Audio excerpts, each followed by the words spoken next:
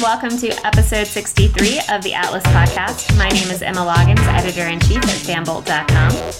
I am Matt Rodriguez, the owner-and-chief editor of shakefire.com. And I'm Mike McKinney with Last One to Leave the Theater.com and ATLCW.tv. And we have some pretty cool stuff coming up. This is actually our last podcast before we all head out to Comic-Con next week.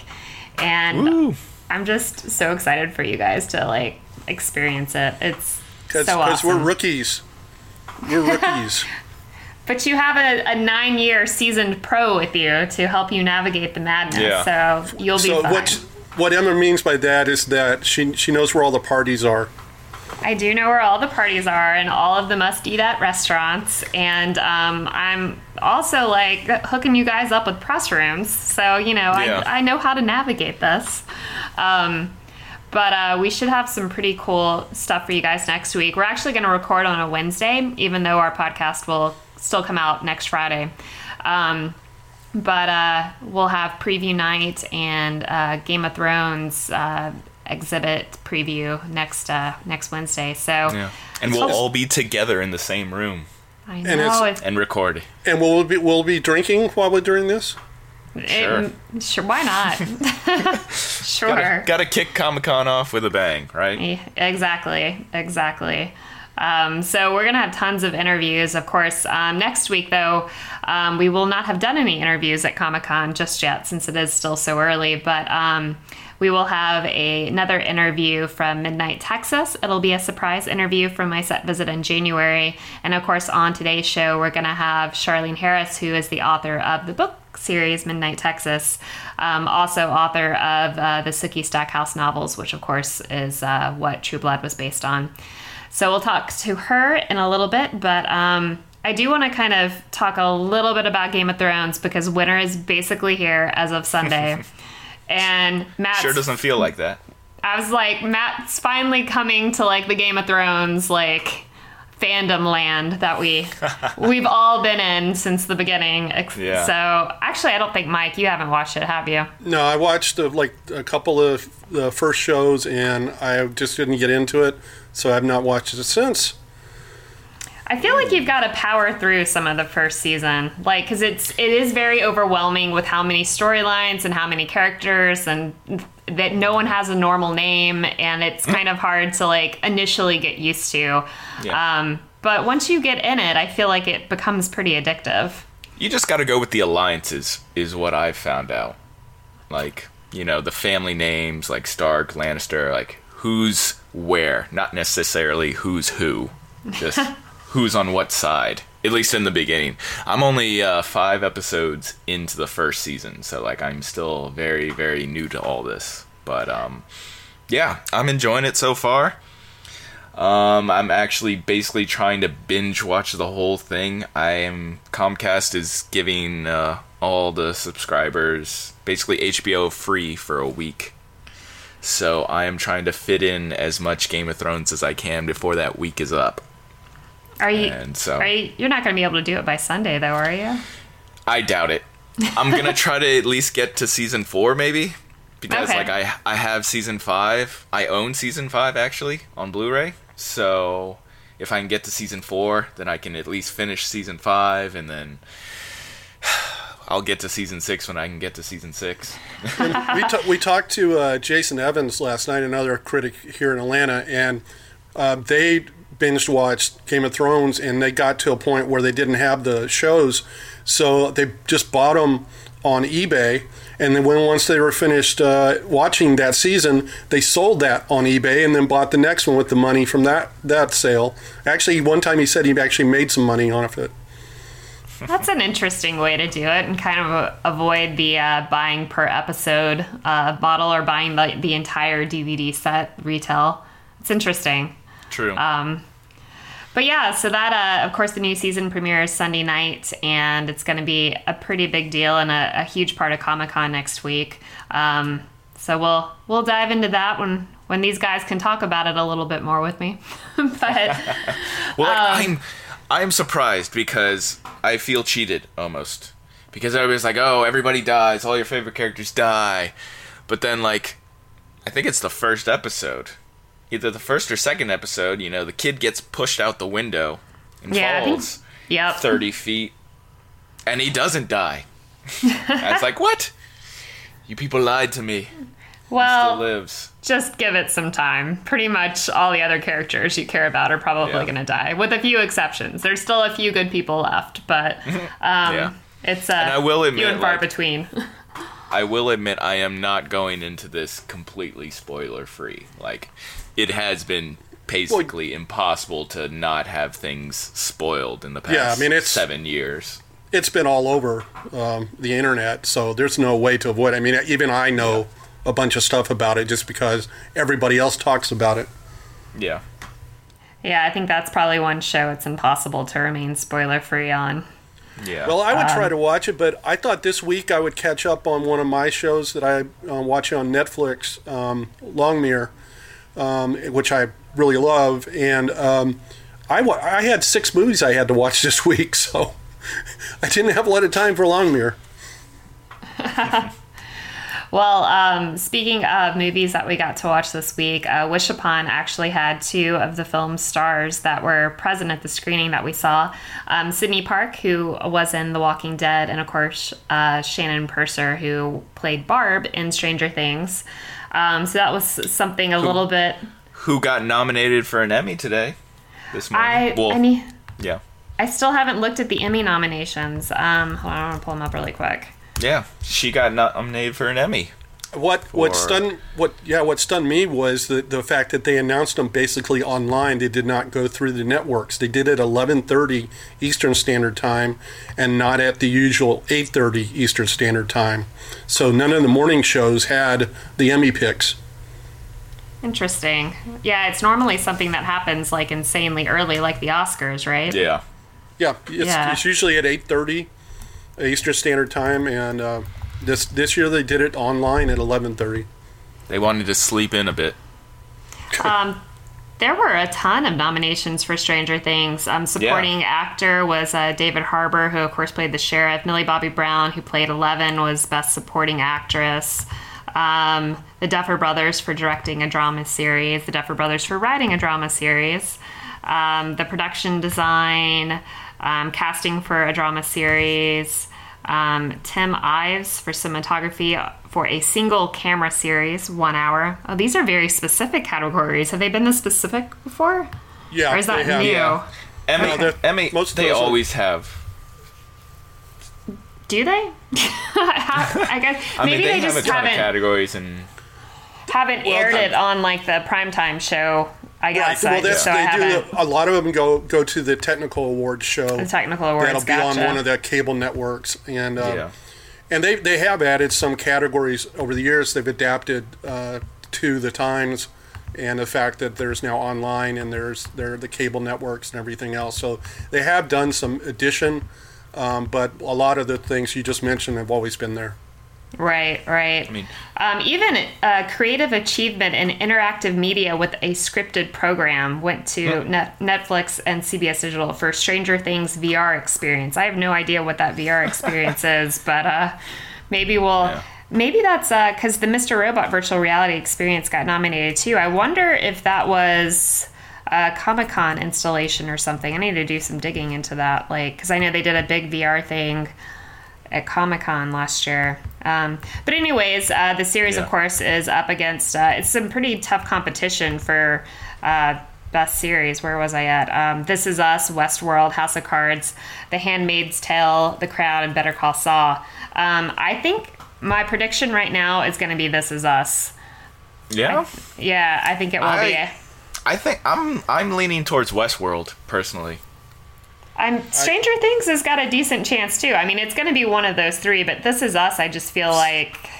See, I'm going to disagree with you. I think it'll be House of Cards. Really? I don't think it'll be House of Cards. Emmy likes to... Emmy, more than any other group, likes to repeat. Likes to vote. Yeah. Show. I mean, look, Modern Family is still nominated this year. And Modern Family last season was horrible. That's fair. That's fair. But you know what? I feel like there are some surprises sometimes. I could think, yeah, and that's what I was gonna say. I could think The Crown could take for best series. I mean, The Crown won the Golden Globe for best series in drama, so and it is that type of show that Emmy likes to reward. Yeah, right. So I think that could be the surprise winner. Well, we'll have to make our official predictions before September 17th, which is when they air on CBS. So check out that list birthday. Online. Oh, it is your birthday. That's like we're going to have a party. Yeah, I smell a party. I might be in New York, actually. Oh. I might not be here. I might be at Heroes and Villains. Well, you know convention. what? You know what? We'll just have it at your apartment. Just do it. Yeah. Just pretend like I'm here. Like it'll be like I'm right there with you guys. We'll Skype you in. There you go. I won't feel like I'm missing anything. Well, cool. Well, let's go ahead and dive into our interview for this week with Charlaine Harris. And this is from my set visit, which is back in January with Midnight Texas. But the embargo was just lifted because the series actually premieres Monday, July 24th at 10/9 Central on NBC. And we're only going to put part of this on the podcast because it was a 30-minute long interview, and there's probably 7 press people in there with me, so you're going to hear a good little chunk of that press junket, and then the rest of it you can read in its entirety up on Fanbolt now. And then we're also going to have interviews with the rest of the cast that are going to be going up 1 or 2 a day until the series premieres. So all that being said, we'll also be in the press room next week with Midnight Texas and doing the Midnight Texas Experience, which will be outside of Comic-Con. So get ready for a lot of Midnight Texas, you guys. It's going to be everywhere. But that being said, it is a really good series, and if you like True Blood, you're probably going to like this. It's a little bit more tame, obviously, because it's on network television instead of HBO. But it's a supernatural, story with a love story at the center of it too, and it's got a lot of heart to it. So that being said, here is my interview with Charlaine Harris, author of the book series Midnight Texas. Do you remember sort of the germ of this concept? I do. The whole thing? Good. Yeah. Good to hear you do. When the Sookie books ended, I was kind of out of gas, and I wanted to write a short series. And I thought, what could I plumb it on? And I thought, my mother grew up in Texas, and every summer I would go with her to this small hotel my grandparents owned in Rock Springs, Texas. Nowhere. It's on the Edwards Plateau. It is very desolate. If you think this is desolate, you should see that. But every summer they had a rodeo in July, and the hotel was filled with people who were mostly drunk, and it was the worst time of year and the best time of year for my grandparents. So their 3 daughters would come help them keep the place running during that very hectic time. And of course, my mother would bring me and my brother with her. And Texas was a real challenge for me. The terrain was so different. I grew up in the Mississippi Delta. The society was different, and the people were much tougher, and they had different goals. So that I felt like an alien, and I thought, that was an interesting feeling to be an alien in your own country. And it kind of grew from there. And you were just into the genre stuff? At first there wasn't going to be anything supernatural in Midnight, but I kind of thought, oh, what the hell? I just miss the supernatural elements, and it seemed to me like the story would be so much richer if I used them, and that it would make their bonding so sensible or so reasonable. So it just kind of evolved. It just evolved when it got to the cat. I had this big debate. I thought, I think the cat can talk. And then I thought, no, that's too cheesy. Nobody will buy that. And I thought, but but I think this cat can talk. And finally the cat talked, and I thought, I just have to leave it in. This is too good. That's too good. And since then, people have told me that's their favorite thing about the books. Of course, there are probably people who just hate it, who were nice enough not to tell me that. Did you feel, since you were so tired after the Suki books, did you feel creatively reinvigorated now with this new concept, this new whole thing? I did, because I was telling it from the third person. Before, first person point of view was my ballywick. Third person, some of the points of view were male. I had never done that. And I thought, I'm just going to do something completely different. A friend of mine said, Charlene, you always do what you're scared of. That's pretty much true, though I had never made myself sound that good in my head. I do try to do what I'm scared of, and something that has to jolt me out of that track. I think there's nothing that's more alien to me than writing the same book over and over. Will the show spark new books, you think? Or Okay, that's a complicated and a simple question. I might write another midnight book, but my publisher has not asked me for one. So there you go. How involved with production have you been on this? Zero. And I expected that by now. This is my third go round, and I expect that, which makes it all fun for me. I don't have to worry about anything. I don't have to worry about casting. I don't have to worry about the script. I don't have to worry about directing or sites or anything. I can just go and say, wow, this is great. So you don't feel precious about changes? Nah.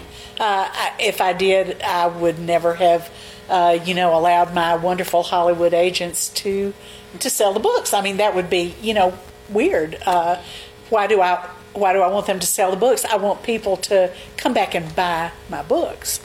That's my goal. What the show does is its own goal. If that makes any sense. They're pursuing their own ends. I just want people to say, by Charlene Harris, hey, I'll go buy that book. And I'm going, yes, that's what I want. I asked you this for True Blood, and I'm wondering if you get an answer for this series. What is it, something that they've done that you wish you wrote or did or pictured? Because I think for True Blood you said it was the baby vamp. Yeah. I wish Jessica was such a great character. With this, it's a little soon to say, but I have to say some of the scenes where Jason's wings sprout, that was not exactly how I had it in the books, but I thought it was very powerful, very beautiful, and I enjoyed that so much.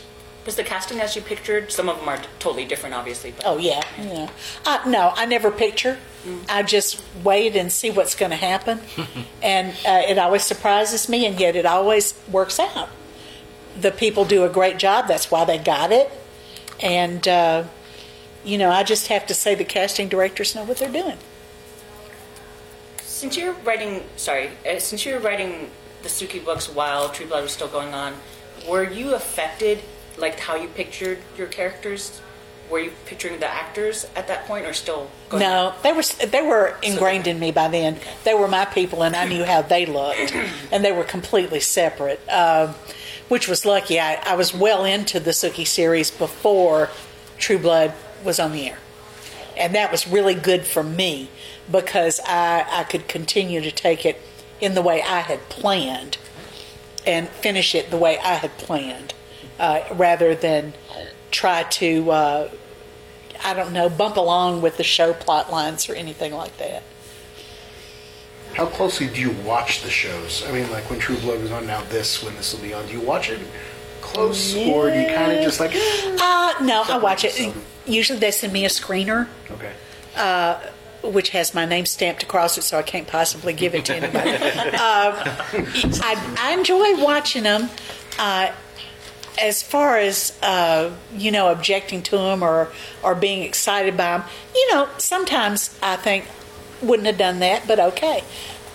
Because it's not my thing. It's completely separate to me. Right.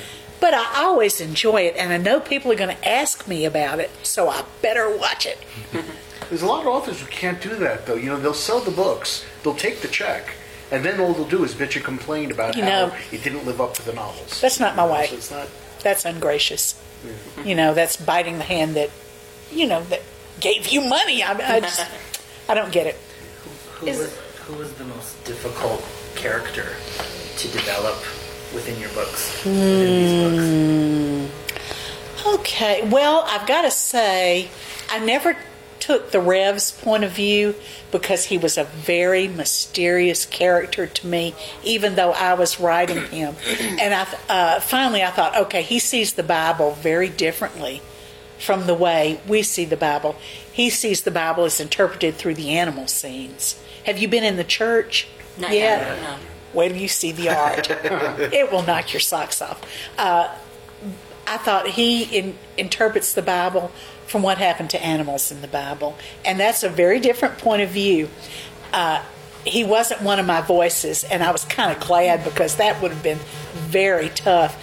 But I had to keep him mysterious and terse because that's him. So to continue with that, which one of the characters gives you delight or is easier or you have fun with? Well, Fiji was always fun. In the book, she does not know the full extent of her power until later on, and I just loved watching her grow. And she made brownies for everybody, and she loved to bake. And I just enjoyed the fact that she was trying to live a very normal life in a very abnormal situation, and that she was also secretly powerful. Yes. You said the Rev's take on the Bible was different. And how did you come about it if it was so foreign to you? Well, I don't know. That's what being a writer means, is trying to see things differently from the way you as a person see them.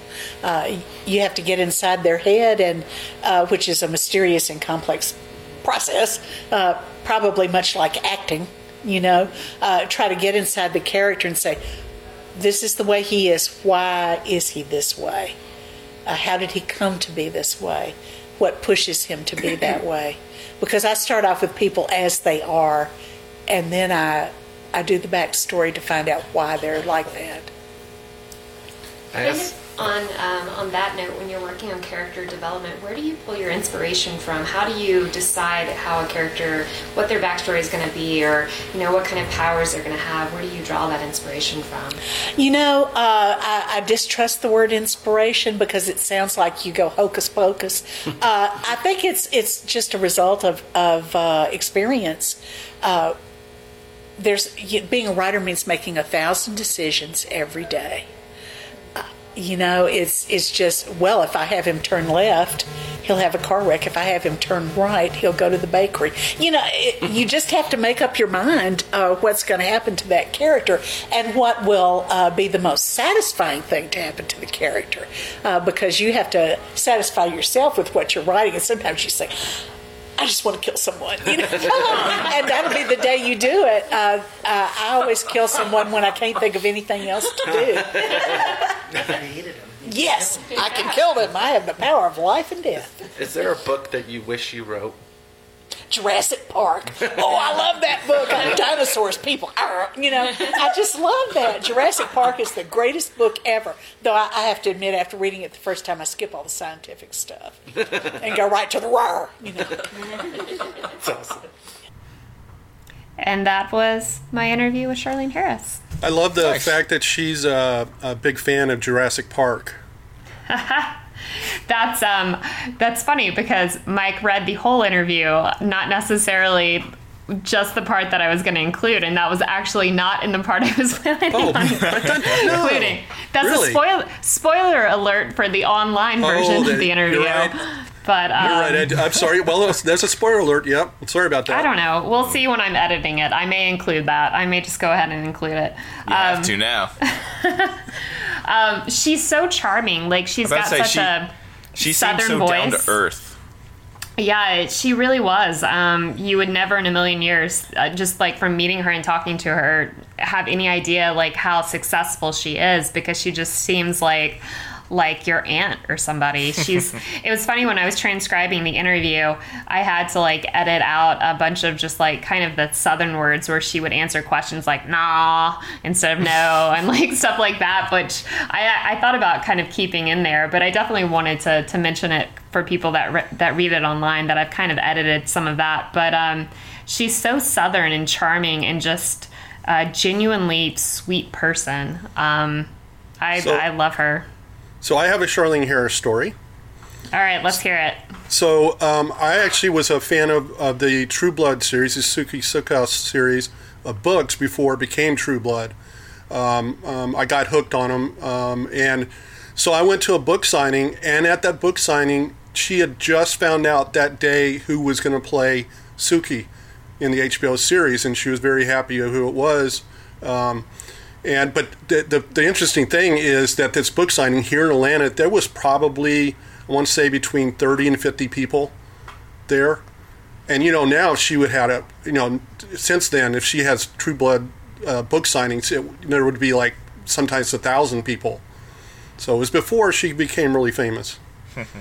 Yeah, the True Blood series. And I wish that I'm sure a lot of people are going to be talking to her about the passing of Lafayette, who passed away last week, which was a really sad story.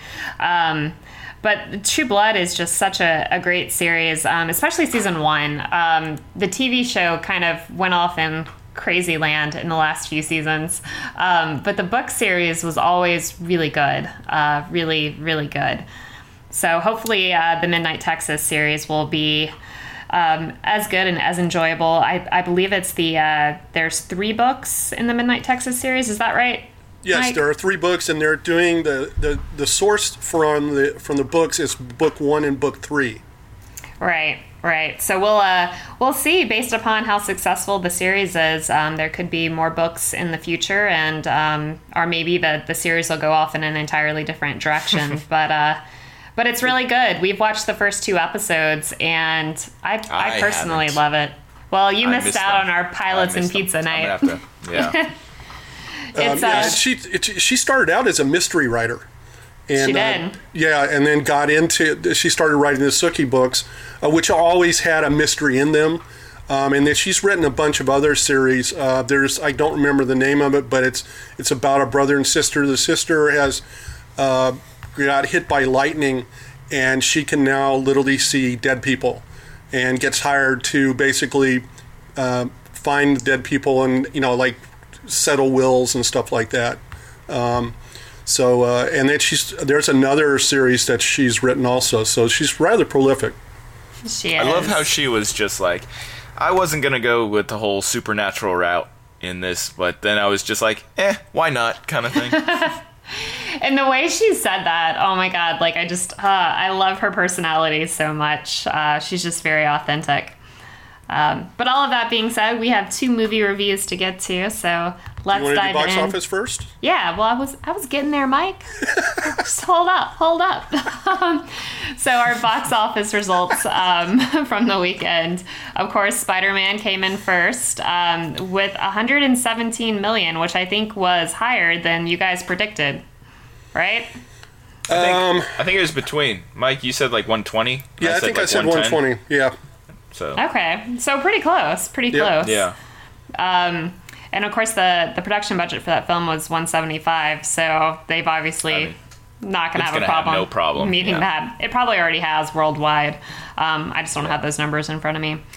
Despicable Me 3 held on to a top spot at number 2 with $33 million. Baby Driver in number 3 with $13 million.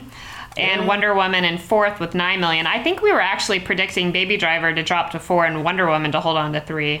Wasn't that what we were thinking? Yeah, and Baby Driver all week was number. It's been number 3. All last week was either number 2 or number 3, and this week it's been number 3. So it's really doing well. Yeah, it is. It's already done $57 million.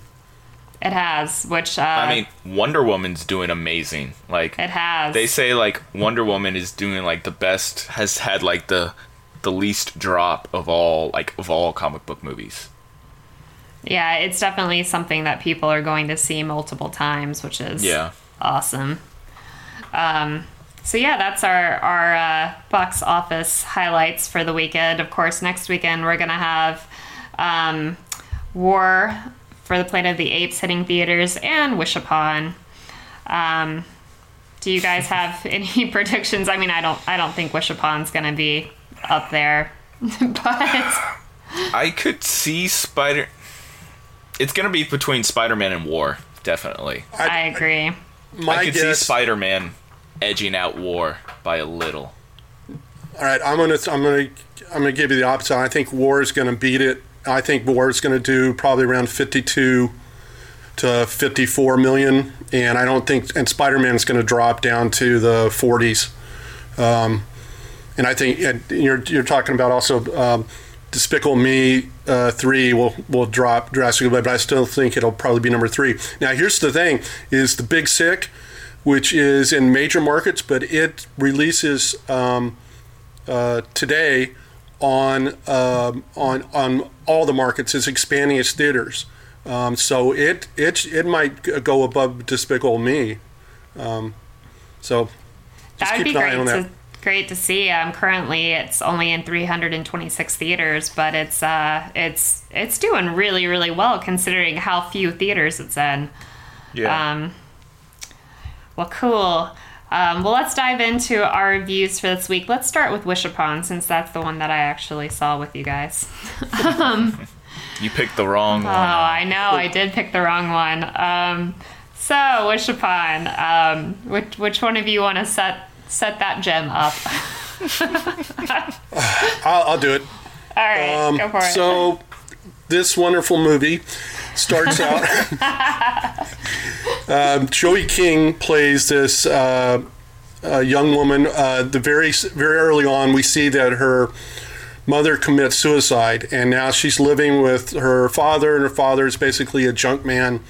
And he finds that this mysterious kind of, it looks like a music box, and he gives it to her. And she starts making wishes with it, and everything that she wishes comes true. But there is a price to pay for those wishes coming true. And that's basically the plot of this incredibly annoying film. Oh, I love our brutal honesty. All right, let's jump into it with boredom factor 1 to 5. How bored were you guys? 12. 12. I'd give it a 4. Because, basically, whenever she makes a wish, somebody dies. That's the price that has to be paid. And so, I thought the deaths were pretty well done. They were interesting. They were Sometimes creative. They were tense. Yeah. Yeah, they were creative deaths. I'll definitely. But I wasn't bored during those moments. Well, but here's the thing: I thought they were Final Destination ripoffs.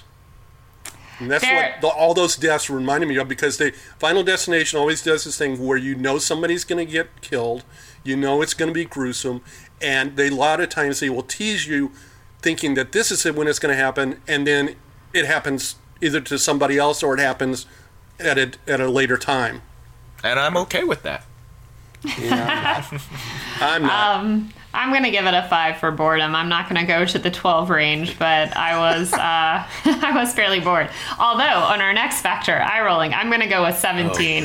Oh, so much eye rolling. Oh my god. It was ridiculous. And the girl... script is just terrible. The script is terrible. The girl is just, there's nothing... I feel like with the lead like that, you want to be able to, kind of feel bad for her or relate to her or, care about her to some degree, and all you want to do is, punch her in the face. Well, first off, she's absolutely stupid, because she doesn't figure out that her wishes are killing anybody till, the 5th death.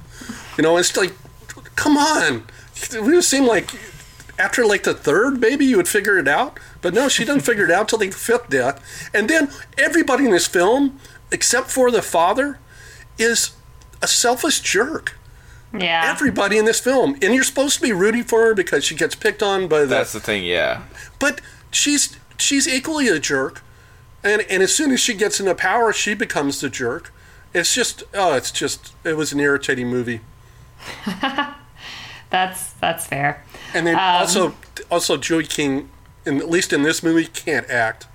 No. See, I like Joey King, but no, she is terrible in this movie. And you have to wonder, like, I mean, a lot of times the actors, it's just what they're given, and they can only do so much and with it's it. like, yeah, the script. I mean, the script is terrible. It is so full of cliches and just cheesy one-liners. You're just like, did they really just say that? Oh, but I've been using that one line, like whenever. Have you really? Whenever which line? When someone's like, what are you thinking? And I'm like trying to think of something dope to say to you. That line was just so it was so bad that it was almost like good. It was so bad. No, so bad. Haters gonna hate, man. Haters gonna hate.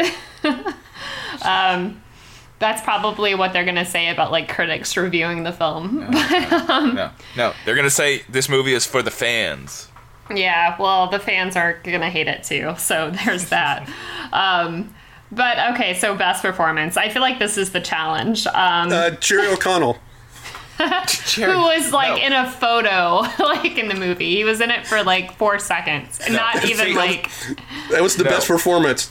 I got a legit best performance. The puppy? Oh, the puppy. I'm going to go with the puppy. Come on, the puppy hit his mark. Yeah. Puppy doesn't count.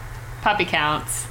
I'm going with Ki Hong Lee, who plays Ryan, her friend who helps her out, and he's not, egotistical. He's not like any of the other cast. I actually enjoyed him in this movie. You say that, but in the sequel, if that happens, he's gonna go through the same stuff she did.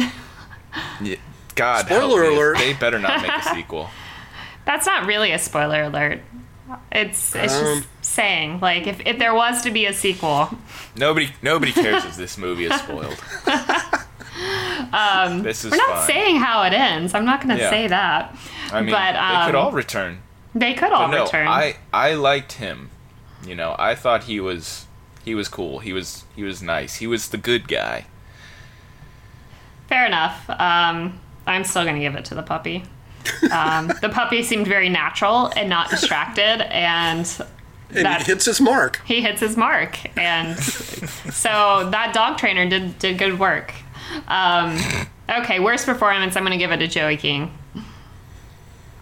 You guys? I'm going to give it to Mitchell Slaggart, who's Paul, who's the douchebag jock guy who she wishes for him to fall in love with her, and God, he's the one who says the line that Emma's talking about. That trying to think I was of just something trying to dope. think something dope before I kiss you. Oh, it's like, so bad. Oh my God, I can't believe you said that line. Like, and he's just creepy and just terrible. Like he has a punchable face. Most people in this movie do, except Barb. I would never punch Barb because I'm a Barb fangirl. Well, I give it to Joey King also. So obviously no ATL recognition factor here, which is good. Yeah, no, we don't need to have any recognition there. So overall, on the scale of 1 to 5 on the official Atlas scale, what do you give Wish Upon? I'm gonna give it a 0. I'm gonna give it an A. I'll give it a tiny A. Oh, you guys are a little bit nicer about this than me. You know what I really want to see, and I feel like I haven't seen in a while? I mean, granted, there have been intelligent horror movies. It's just something that's so few and far between. Yeah. It's a genre that I love, but it's just really hard for people to get it right because there's this fine line between, being corny or cliche or just completely stupid and doing something that's intelligent and actually, like, truly freaks you out. Well, not only that, it's hard to do something that's original, and that's one of the big problems with horror movies is that they're not original, i.e. this movie basically stealing the Final Destination deaths. And also this story's been done before. It's just do something original. Like Get Out's really not a horror movie, but it's certainly a suspense film. Like, yeah, horror's suspense been film. blending a lot of psychological these days. Psychological. or the Babadook, which is a great film. Yeah. You know, there are some intelligent horror films out there, but they're very hard to find. Yeah, and I mean, I would even go as far as saying, like, there's been a resurgence of good horror films in the past recent years, you know, with Babadook and You're Next, and all these. So, like, there's been some decent ones. Well, I'm still. What is it? What is it you want to see? So I don't know what I want to see. I want to see something that's not this. It's been a while since, I think the last one that I saw that I liked Cabin in the Woods. I thought that Cabin in the Woods was awesome. It was pretty well done. I'd like to see more stuff like that. More stuff like that. Did you see It Follows? I have not seen that yet. I heard that was good. One. Well, I will. I liked Don't Breathe. I thought was good too. That was the blind guy. That was like I wasn't as high on that as you were. Well, but you know what? Another one that we're not thinking of is 10 Cloverfield Lane. Yeah, that was a good one. See, I mean, that was kind of a surprising one. It was.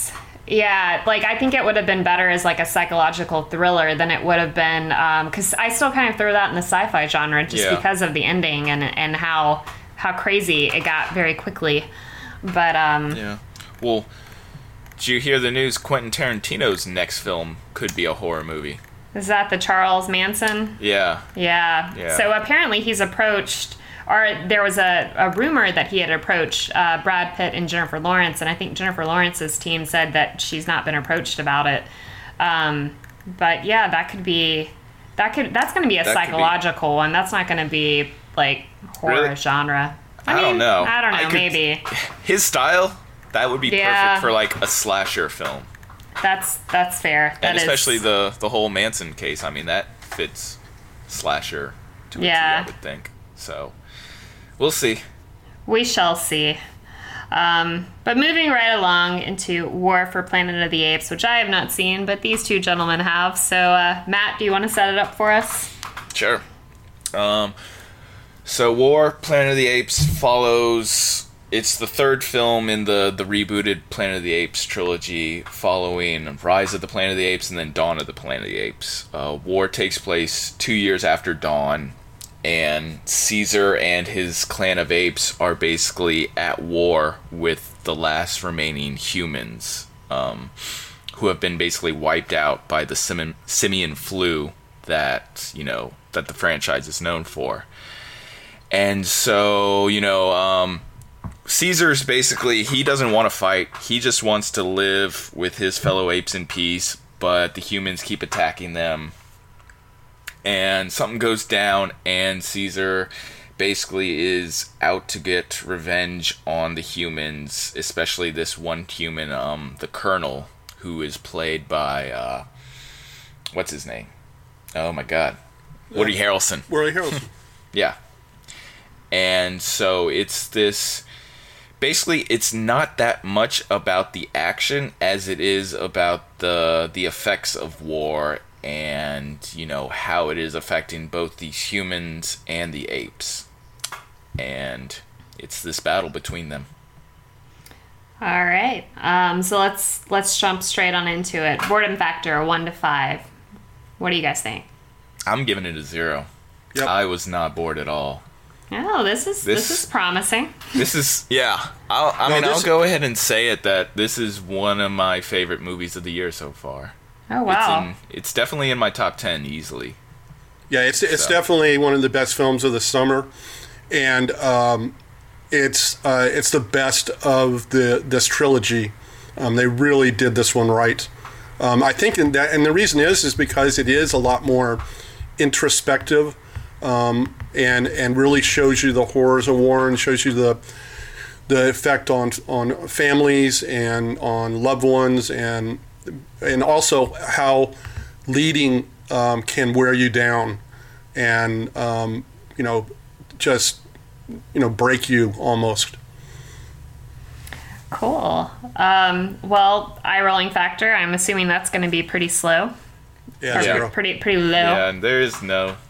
I mean, it's like Mike said. It's a lot of interpersonal reflection. There's actually not a lot of dialogue in it.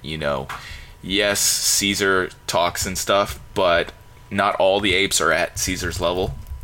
And so there's still a lot of sign language. There's still a lot of these really up close and personal shots. And like the technology has vastly improved, for the motion capture and stuff. So like you can get so much of the emotion and just expression through these up close shots without any dialogue. It's really amazing. Cool. So best performance, who would you give that to? Andy I think Serkis. Andy. I wouldn't. It would not surprise me if he would get an Academy Award nomination out of this, which I think would shock a lot of people since he's basically computer animated. But he is just amazing in this film. Yeah. Nice. Yeah, definitely Instagram. I know there was talk about him getting nominated for Dawn. There's been talk for him just for his performance as Caesar, and it's like throughout this entire trilogy, like he has been phenomenal as Caesar. Yeah, I think it'll finally happen. Well, that'll be pretty awesome if that does happen. So worst performance, was there something that stuck out as particularly bad to you guys? I don't know if there was anything that was particularly bad. No, I can't really. Now, I will say this: there's an ape that you're going to fall in love with. It's a chimpanzee named Bad Ape. Steve Zahn plays him, and he's actually a little bit of comic relief, and it's needed in this film because the tension is just unbearable, and he becomes actually a hero, and it's a really cool part, very well executed and well thought out, but he's hilarious. Yeah. So I'm assuming this is San Francisco again, right? Is where the story is set? No, it's actually They don't really. it's further away. They've moved further and further into the woods, and so that is actually. I was taking it that it wasn't even close to San Francisco because it seems like they moved pretty far away. Gotcha. Yeah. So wasn't filmed here. Obviously, no ATL recognition factor, but doesn't sound like much of a San Francisco one either. Do you guys know where they actually filmed? LA? Vancouver. That makes sense. Yeah. Pacific Northwest feel to it. All right, so overall, obviously you guys loved it, but 1 to 5 on the official Atlas scale, what do you give it? I'm giving it a full Atlas. It is, like I said at the beginning, this is one of my favorite films of the year. And it's like, it has that big blockbuster spectacle, but it very much feels almost like an indie. Cool. It's really amazing. It's like we've already said, it's one of the best films of the year. A great performance. And a riveting story, so it's got it all. Well, awesome. So those are both out this Friday, so you guys can check it out. And that's obviously War for Planet of the Apes seems like the better one to go with than Wish Upon. But there are also a couple of new movies to Netflix. Do you guys want to talk a little bit about those? Even though I know you guys are like watching them tonight. Well, one of them I've seen, which is a documentary called Chasing Coral, and it's about the world's coral reefs are all vanishing; they're all dying, and the film centers on about a couple of scientists. Well, actually, one guy's just a former advertising executive, and now he's set up a foundation to try to figure out what's happening to the coral reefs and how we can stop this from happening. It's a beautiful film, but it's also heartbreaking and sometimes very tough to watch. It's very emotional because they're literally showing you how these reefs are dying and why they're dying. Now, I will say this. If you don't believe in global warming, then don't watch this movie because they put it all on global warming. Basically, the ocean has always been a certain area of temp, yeah, it ranges, but now the water is getting so warm that the coral reefs are basically not reacting correctly, and basically they sort of commit suicide, basically, and they're dying. The Great Barrier Reef in Australia last year lost 29% of the barrier reef is dead, and it won't come back. I would say that if you don't believe in global warming, you should watch this movie. Well, yeah, I know, but maybe it'll convince you otherwise. It's got, and that's the thing, is that it does a great job of giving you the visuals and showing you. And one of the things they do is they set up in an area where they know this water is getting warmer and that the reefs are probably going to die. So these divers, literally for like 40 days, go down and take pictures in like 20 different areas. Every day they take pictures, and then you get to see the results, and these corals that they're taking pictures of do die literally right in front of your eyes. And it's heartbreaking because one of the guys, the part of the film centers around this guy that he calls himself a coral junkie, and he's been in love with coral since he was a little kid, and it's his whole world is about coral. And it literally is almost killing him because he's watching these reefs that he loves just die right before his eyes. So it's a really well done film. If I were to give it a scale, I'd give it a 4. Nice. Cool. So you can check that out this weekend if you don't want to make it out to the theaters. I did want to mention this actually last week, and I forgot about it. You guys, we were going to do, I think, at some point an official review of A Ghost Story. Maybe we'll just briefly talk about it, because I posted a little video clip of a thing that they sent me on Fanbolt. It's pretty funny. Just go to Fanbolt and search for A Ghost Story, and there's a video of the promotional thing that they sent me, and it's pretty ridiculously awesome. It's pretty hysterical. It's worth checking out. But that movie came out on July 7th. Was that limited release? Yeah, limited. It doesn't come out until Atlanta until like the 21st, I think. Okay, next Friday. It might even be the Friday after that. Yeah, I just looked, and it's not next Friday. Okay, so well, maybe we'll review that the week it releases here in Atlanta and talk a little bit more about it, because you guys had some comments about it that I thought were pretty funny. So yeah, and there's a couple other films that are coming out. I just wanted to mention another Netflix film that I'm actually watching tonight is To the Bone, which is Lily Collins plays a 20-year-old anorexic woman. She spent her teenage years trying to beat the disease and been in like a million different programs. Her family sends her to a group home for youth that have an unconventional doctor, and Keanu Reeves plays that doctor, and she finally finds a solution. The interesting thing is Lily Collins was anorexic when she was younger. So I'm very eager to see this performance. And this is another Netflix. It comes out on Friday.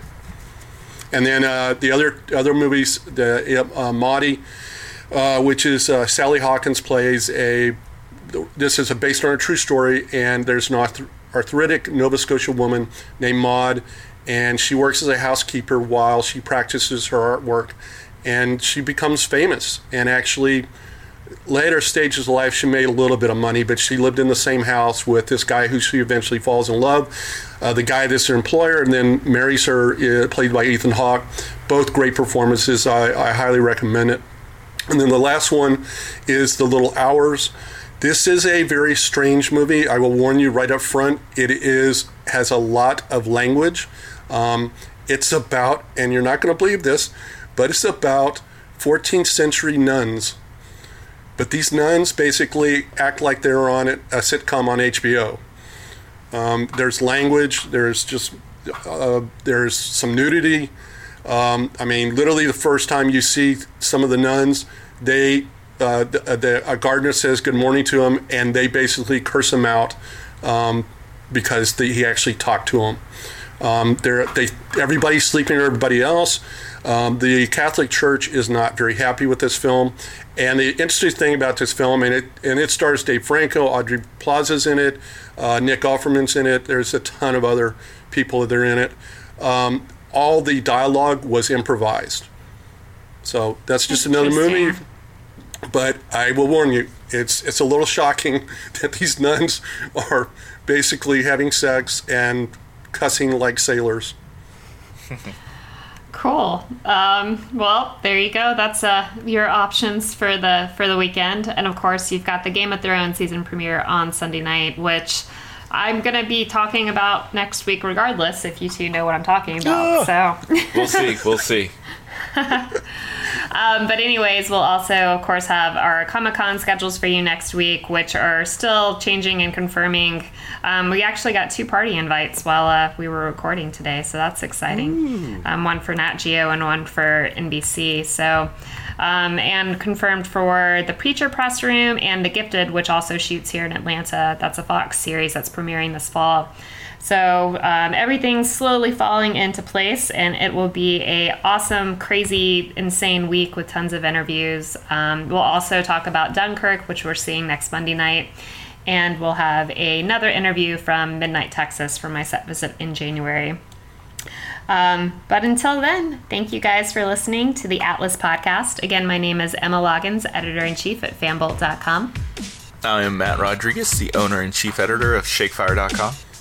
And I'm Mike McKinney from LastOneToLeaveTheTheater.com and ATLCW.tv. And we'll talk to you guys next week from San Diego. See ya at Comic-Con.